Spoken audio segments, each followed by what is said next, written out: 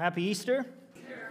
I don't know, what do you say? He is risen indeed. I don't know where everybody came from, but man, happy Easter. I'm so thankful you're here this morning. I'm going to ask for a little grace today as you're turning to Luke 24 with me.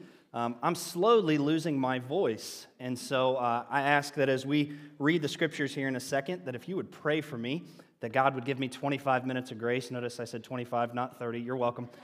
25 minutes of grace to be able to sustain my voice and to be able to share from the scriptures this morning. And so yesterday I only had about 50-60%. It came back, and it's slowly going away again. So I would appreciate prayers for that this morning. Luke chapter 24, we're going to get right to it. If you'll stand with me in honor of reading God's word.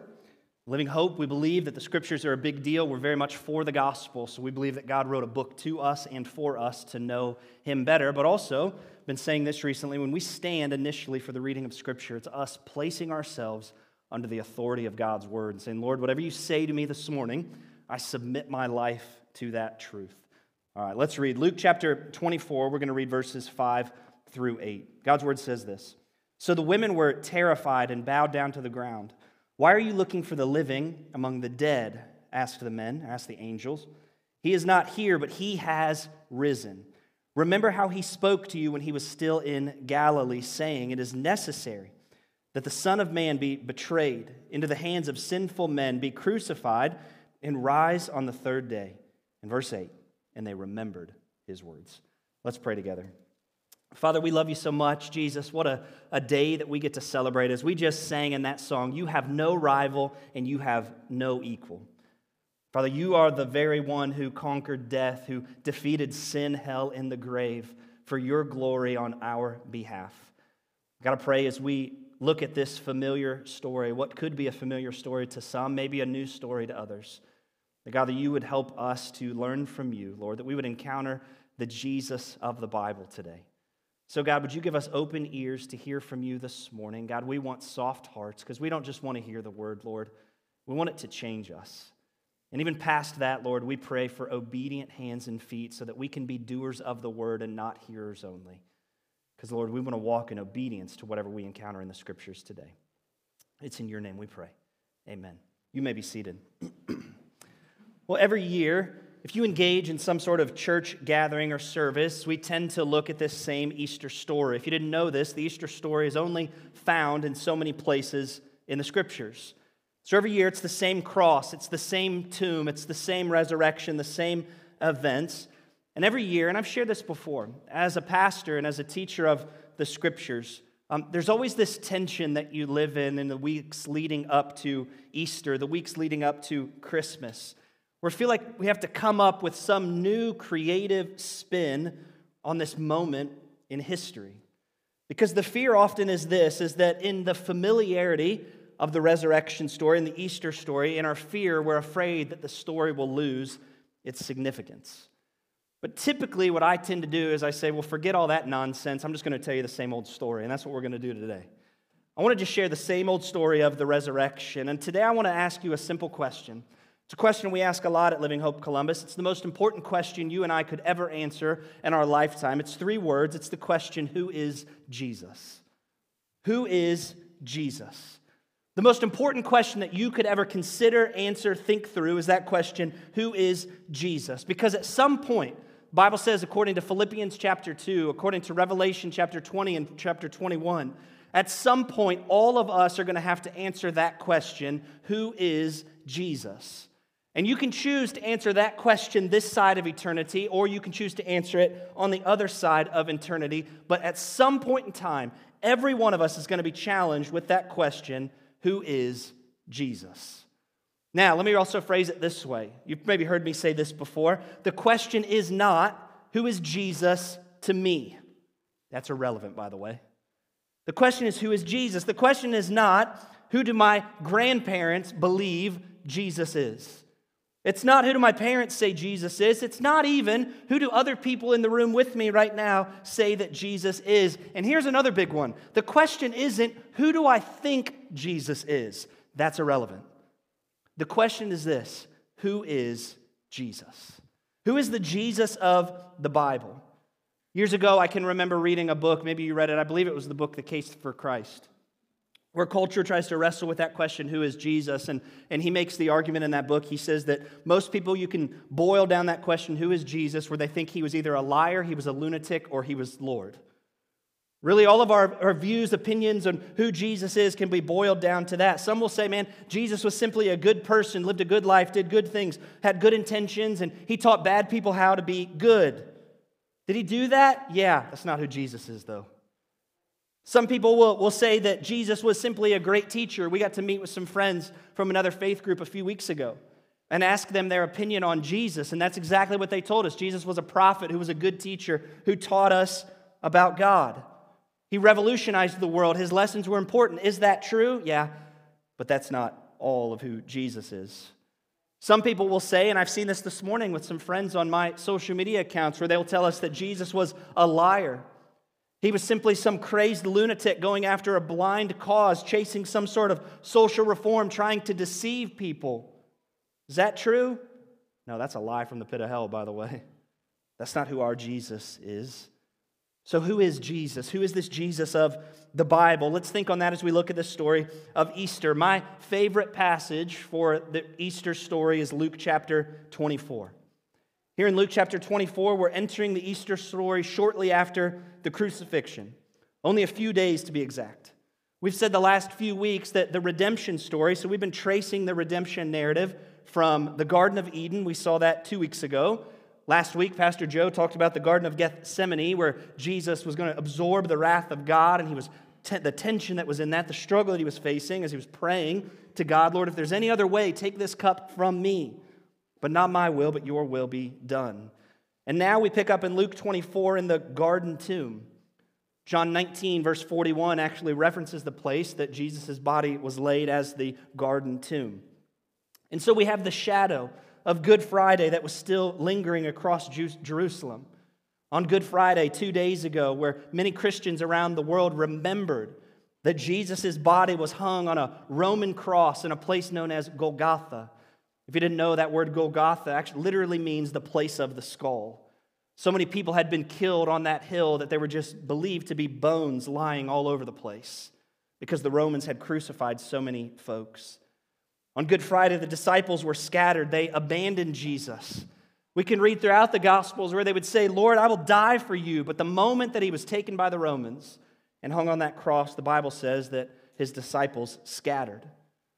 We pick up in Luke 24 where they're still hiding, lost, confused, scared, unsure of their future. Jesus wasn't supposed to die. You can remember and read in the Gospels where he told them that this day was coming, but he would rise again 3 days later.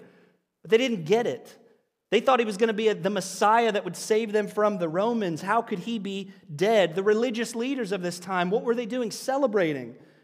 They took out this blasphemous rabbi named Jesus. And in Luke 24, that shadow of Good Friday lingers. But as you've seen all this week, and you probably heard it on the radio, Sunday's coming. Sunday changes everything. 3 points for us quickly this morning as we walk through Luke 24. The first one is this. It's that shadow of Friday. The shadow of Friday. Look at verse 1 in Luke 24. On the first day of the week, very early in the morning, they came to the tomb, bringing the spices that they had prepared. So we know here in verse 1, it's Sunday morning. Same time as where we're gathered here. Remember, Sunday's the first day of the week. It's not Monday. That's always a good reminder for us.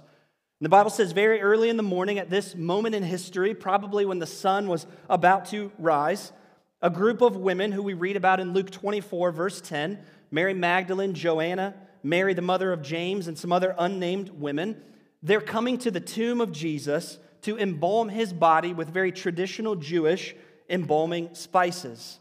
You can read in Luke chapter 23, verse 49. P.S. A lot of Bible today, so if you love the Bible, this is good for you. If you don't love the Bible, you will in the next 20 minutes, all right? Luke 23, verse 49 says that these women, the ones who are coming to the tomb, had walked with Jesus for a while. They were there when he actually died on the cross. They actually observed his crucifixion from a distance. Luke chapter 23, verse 55 says that they followed the people who were burying the body of Jesus to the tomb, and they watched and observed as Jesus' body was laid in that tomb. Then the Bible says at the end of Luke chapter 23 that they rested on the Sabbath, on that Saturday. Now Sunday morning, they're returning to the tomb where they had seen his lifeless body placed on Friday. And what does the Bible say they brought? They brought with them spices and perfume, Luke 23:56, to continue the embalming process of Jesus' dead body. This was typically a long process in Jewish culture. Now here's what's interesting. Traditionally, if you were crucified by the Romans, typically you were considered a criminal. That's why they killed you. You didn't get to have your body buried. If you were crucified by the Romans, your body had two options. Either the Romans would leave you on the cross for your body to be eaten by wild birds and wild animals, and once they picked away all of your flesh, then they would take down your bones and just leave them there scattered at Golgotha. Or, if you were lucky, they might take your body off of that cross and they would just throw you in the dump, where you would then decay and be eaten by wild animals. But Jesus' body was different. The Bible says in Luke chapter 23, verse 50, that a man named Joseph, a wealthy man, a member of the Sanhedrin, who didn't believe in what they were going to do to Jesus and his crucifixion, that this man named Joseph requested the body of Jesus so that he could bury Jesus' body in his own personal tomb, a tomb of his family. We read in John chapter 19, the same account of this same moment, that when they buried Jesus' body, imagine this, 75 pounds of myrrh was taken to use to embalm his body, and then they would wrap it in this fine linen. Remember that? Fine linen. Again, Jewish custom. And again, I want us to feel for a moment this weight of the shadow of Friday. Like Friday is meant for us, this side of the cross, to feel the weight of sin, to feel the weight of the wrath of God, to feel the cost and the consequence of sin. I shared this illustration last year, one of my favorite Bible illustrations, when you think of Joseph offering up his tomb in order to put the body of Jesus in. And imagine for just a second, this didn't really happen, but this would be hilarious. If a guy, when Joseph went to Pilate and he's like, hey, can I have the body of Jesus? And Pilate agrees to it, and they're carrying it off to the tomb, where one of Joseph's buddies comes up and he nudges him on the side, and he's like, hey, Joseph, hey, man, like that's your family's tomb, bro. Like, should you just bury this random rabbi in the tomb of your family? And Joseph would have nudged his buddy back, and he's like, no, it's cool. He only needs it for the weekend. I love that. So now, it's Sunday. That stone's been rolled in front of the tomb. The Bible says a Roman seal has been placed upon it. If the Roman seal was placed upon something, that meant that it carried all the power and authority of Rome. They placed Roman guards in front of that tomb, meaning that nobody was going to get in because there was fear that the disciples were going to steal the body of Jesus. To somehow formulate and come up with this elaborate plan to convince all of these people in the Roman Empire that this man named Jesus had risen from the grave. And so they wanted to block off the tomb so that couldn't happen. No one in, nobody out, or the Romans would have your way with them. And so these ladies are coming to finish the embalming process, expecting to find the body of Jesus, because dead people don't rise from the grave, do they? Heck yeah, they do. Check point number 2, the hope of Sunday. Look at verse 2. The Bible says that they found the stone rolled away from the tomb. This is one of my favorite verses in the entire Bible. All right, one of my favorite verses in the entire Bible, because here's why. I truly believe with all of my heart that Luke, insanely underplayed the gravity of this moment. Okay? You've got all of these women that are coming to the tomb of Jesus, expecting to find his dead body in there with Roman guards placed in front of it, and they arrive, and what does Luke say? Yeah, the stone was rolled away. I mean, I feel like he's underplaying what's going on here, because here's the reality. If you this afternoon, let's do another illustration. If you were to leave church and you're going to go visit Grandma's grave, maybe your grandmother's no longer with us.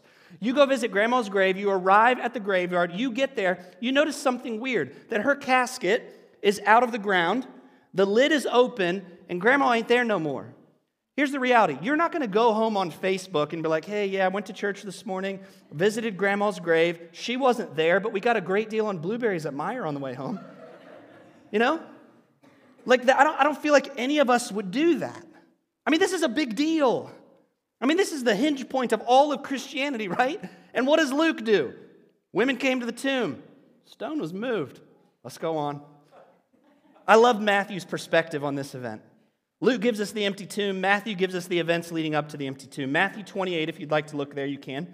Flip back to 2 books in your Bible. Matthew chapter 28, verses 2 through 4. The scripture says this. Listen to this. So you got Luke who's like, stone was moved. Listen to what Matthew says. Matthew says there was a violent earthquake. because an angel of the Lord descended from heaven and approached the tomb. And he rolled back the stone, and he was sitting on it. And his appearance was like lightning, and his clothing was as white as snow. And the guards were so shaken with fear of him that they became like dead men. What's Luke say? The stone was moved. What's Matthew say? It was incredible. I mean, Matthew, let me give you the Aaron Cliff Notes version of this. Matthew says there was a violent earthquake. An angel descended from heaven. I can't really describe him to you, but he looked something like lightning and snow mixed together. That's the only way I could describe it. It was pretty amazing. Then that angel casually walked up to the tomb that was guarded by 2 Roman guards, the biggest, baddest dudes on planet Earth. They were so afraid by the snow lightning angel that they fell to the ground like dead men. Pretty sure one of them peed his pants. Can't confirm it, but pretty sure it happened. Then that angel walked over to the stone, he rolled it away, and like icing on the cake, he didn't just roll it, that dude got up and sat on top of it. That's what Matthew says. And what's Luke say? The stone was rolled away. I wrote in my notes here, y'all, when we get to heaven, we're going to have a quick meeting with Luke, you know? Like, hey, bro, did you really not think this was a big deal? Or when the disciples were telling you, they didn't think it was a big deal? I don't know. I love that. It's an incredible moment. But then, when they go into the tomb, they didn't find what they thought they'd find. Look at Luke 24, verse 4. So while, again, Luke, listen, while they were perplexed about this, what do you think? Suddenly 2 men or angels stood by them in dazzling clothes. I love how Matthew calls it like snow lightning angel, and Luke says they were dazzling. It's cool. But can you imagine the confusion of these ladies? I mean, maybe their fear. We saw in Luke chapter 23 that they observed from a distance Jesus' crucifixion. They followed Joseph to the tomb to bury the body of Jesus. They saw that stone rolled in front of the tomb. They saw that Roman seal placed on it. They saw the guards. They saw it all. And when they arrived, the stone was rolled away. And in the midst of their confusion, they're engaged in conversation by the angels. Point number 3 is the restoration of the garden. The restoration of the garden, the restoration of what God created in Genesis chapter 3. Look at verse 5. The Bible says, so the women were terrified and they bowed to the ground. Why are you looking for the living among the dead? Asked the men, asked the angels. Again, Luke's very matter-of-fact writing here. That's a very simple question that the angels delivered to these ladies. Why are you looking for the living among the dead? Why are you here? Don't you remember what Jesus told you? He told you that he would rise on the 3rd day, so why did you come back here? Because living people don't hang out in tombs. And then we were talking about this morning out front as y'all were chowing on pancakes, these angels make what I believe is the greatest statement in the Bible.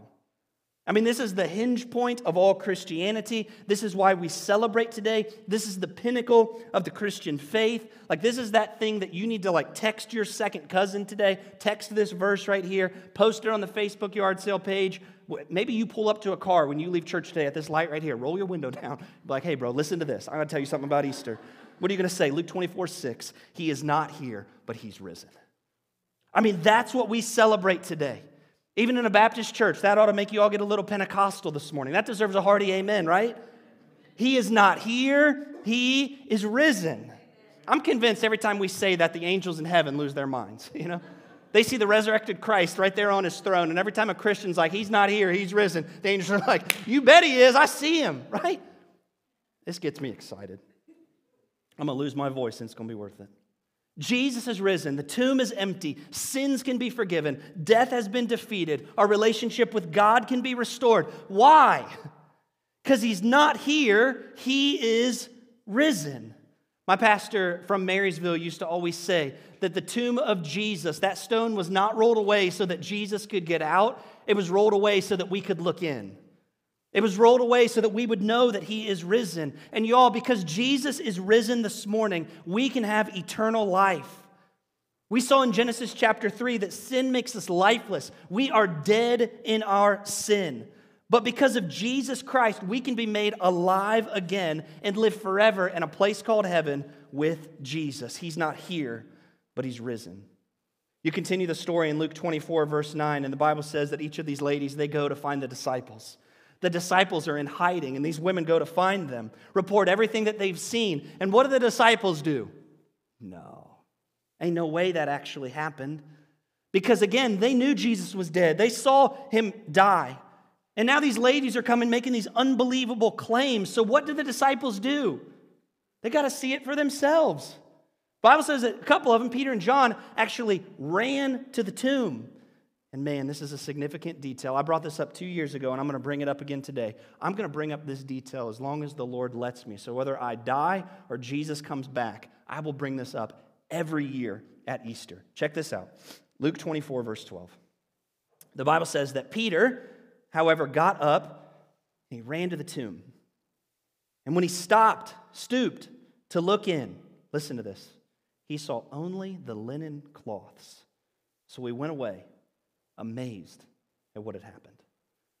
Then you read this same account in John 20, verse 6.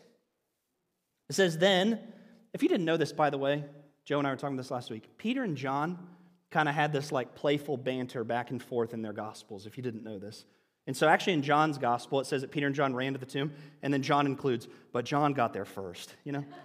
And you can see over and over in John's Gospel where he always refers to himself as the disciple that Jesus loved, even though Peter was like the head honcho of all 12 disciples. Like, they have this little playful banter. Last week, you all remember that Job, if you weren't here last week, this is going to make no sense.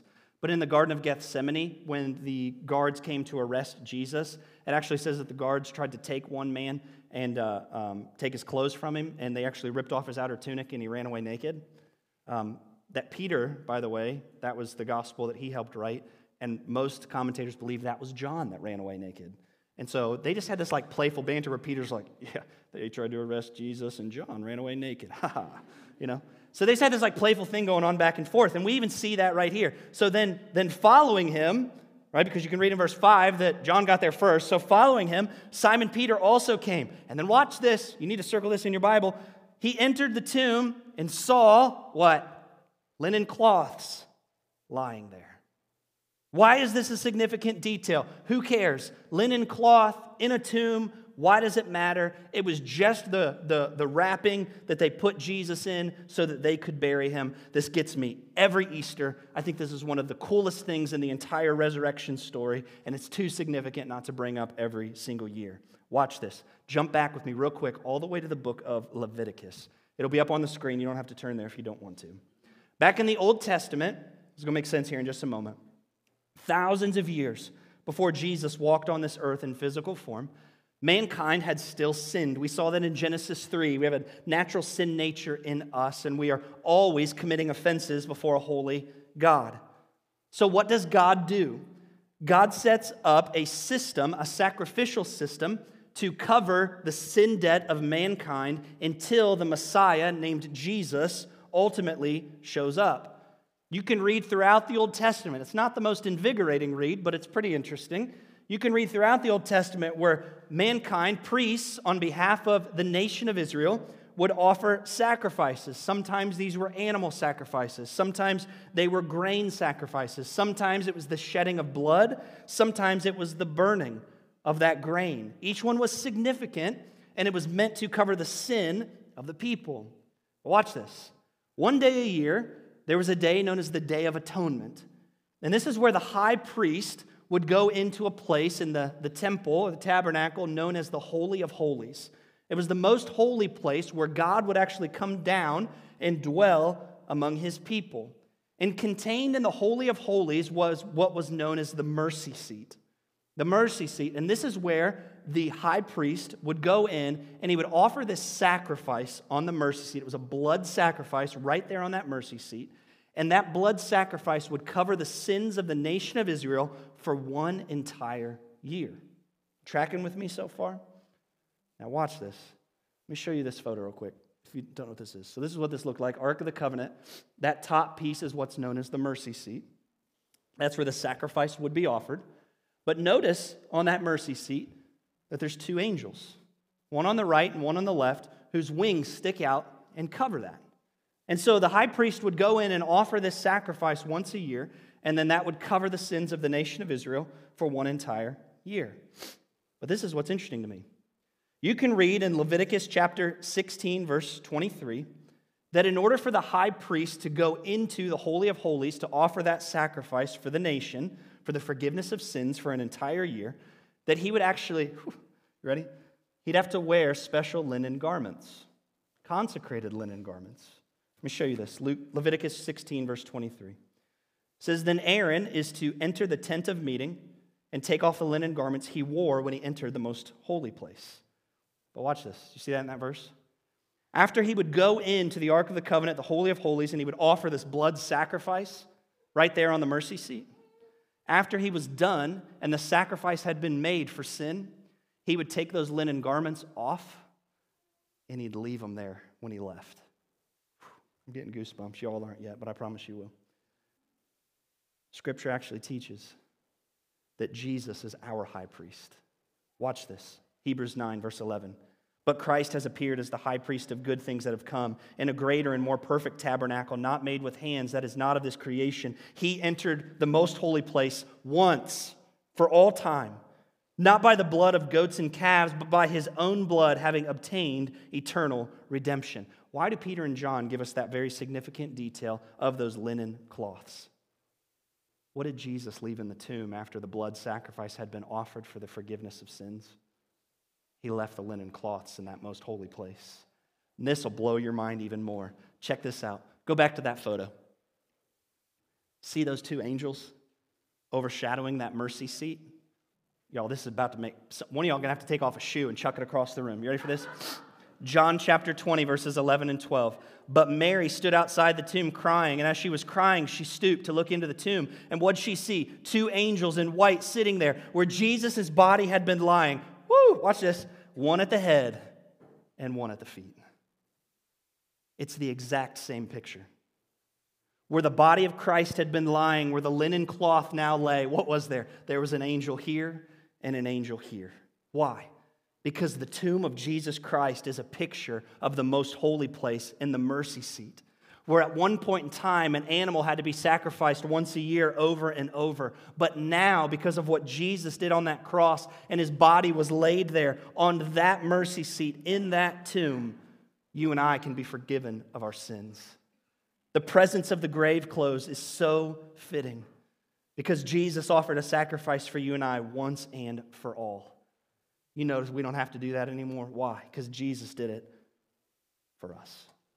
So what was left in that tomb? Grave clothes. So let's go back to our question as we close. Who's Jesus? Who's Jesus? We could list so many things. We could talk about Jesus being the Alpha and the Omega. Jesus is the creator. He's the one that hung the stars in the skies and put the planets in place, yet at the same time holds the whole universe in the palm of his hands. We could talk about how Jesus is the bread of life and he's the living water. We could talk about how he's the Lamb of God. We could talk about so many of these different things of who Jesus is. But ultimately, the answer to that question for you has to be this, that Jesus is my Lord. That's Easter. Because Jesus can be all of those things, and you can know all of those things to be true. But if the answer to the question today, who is Jesus for you, if the answer to that question is not my Lord, then you've missed Easter this morning. Because what does the word Lord mean? It means that Jesus is my master and my boss and the one I wholly submit to. Yes, he died on the cross. Yes, millions of people around the world, billions, will celebrate that truth today. But sadly, so many will miss it. Because it doesn't do us any good to have any head knowledge of what Christ accomplished for us if we never submit ourselves to him wholly and completely. That's what it means to be saved. That's what it means to be a Christian. So has there ever been a moment in time where you've done that? Where you acknowledge what Jesus did on the cross for you and on your behalf for the forgiveness of sins once and for all, because all of us are sinners and we need forgiveness. That's true. But there's never been a moment in time where you took a moment and you said, Lord, I do acknowledge that I'm a sinner. And I know that I'm hopeless except for what you accomplished on the cross for me. And so I choose to submit myself to you for the rest of my life. Lord, would you apply what you did on that cross to my account? That's what Easter is all about. Let me pray for us. God, we love you so much. Father, I thank you for each of these individuals that's listening in our room this morning, that's listening online. God, I pray that the familiar story of Easter wouldn't be lost on us this morning, but God, you would take what is so familiar, and God, it would serve as a reminder that without the crucifixion, we'd be hopeless. Without the resurrection, we'd be lost. but you voluntarily went to a cross for our sake. In order to die a death that we couldn't die, to pay a sin debt we couldn't pay on our own, to secure an eternity that we didn't deserve. And God, I pray for anybody in this room this morning that maybe they've never had that moment where their head knowledge of Jesus has actually transformed their life. Maybe they've never had a moment where they've actually submitted themselves to you wholly and completely. That today that would be that day for them, this April 9th of 2023, that you would change their life for all of eternity. God, I pray as we sing that it's a sweet sound in heaven as we give you the praise you deserve. In Jesus' name, amen.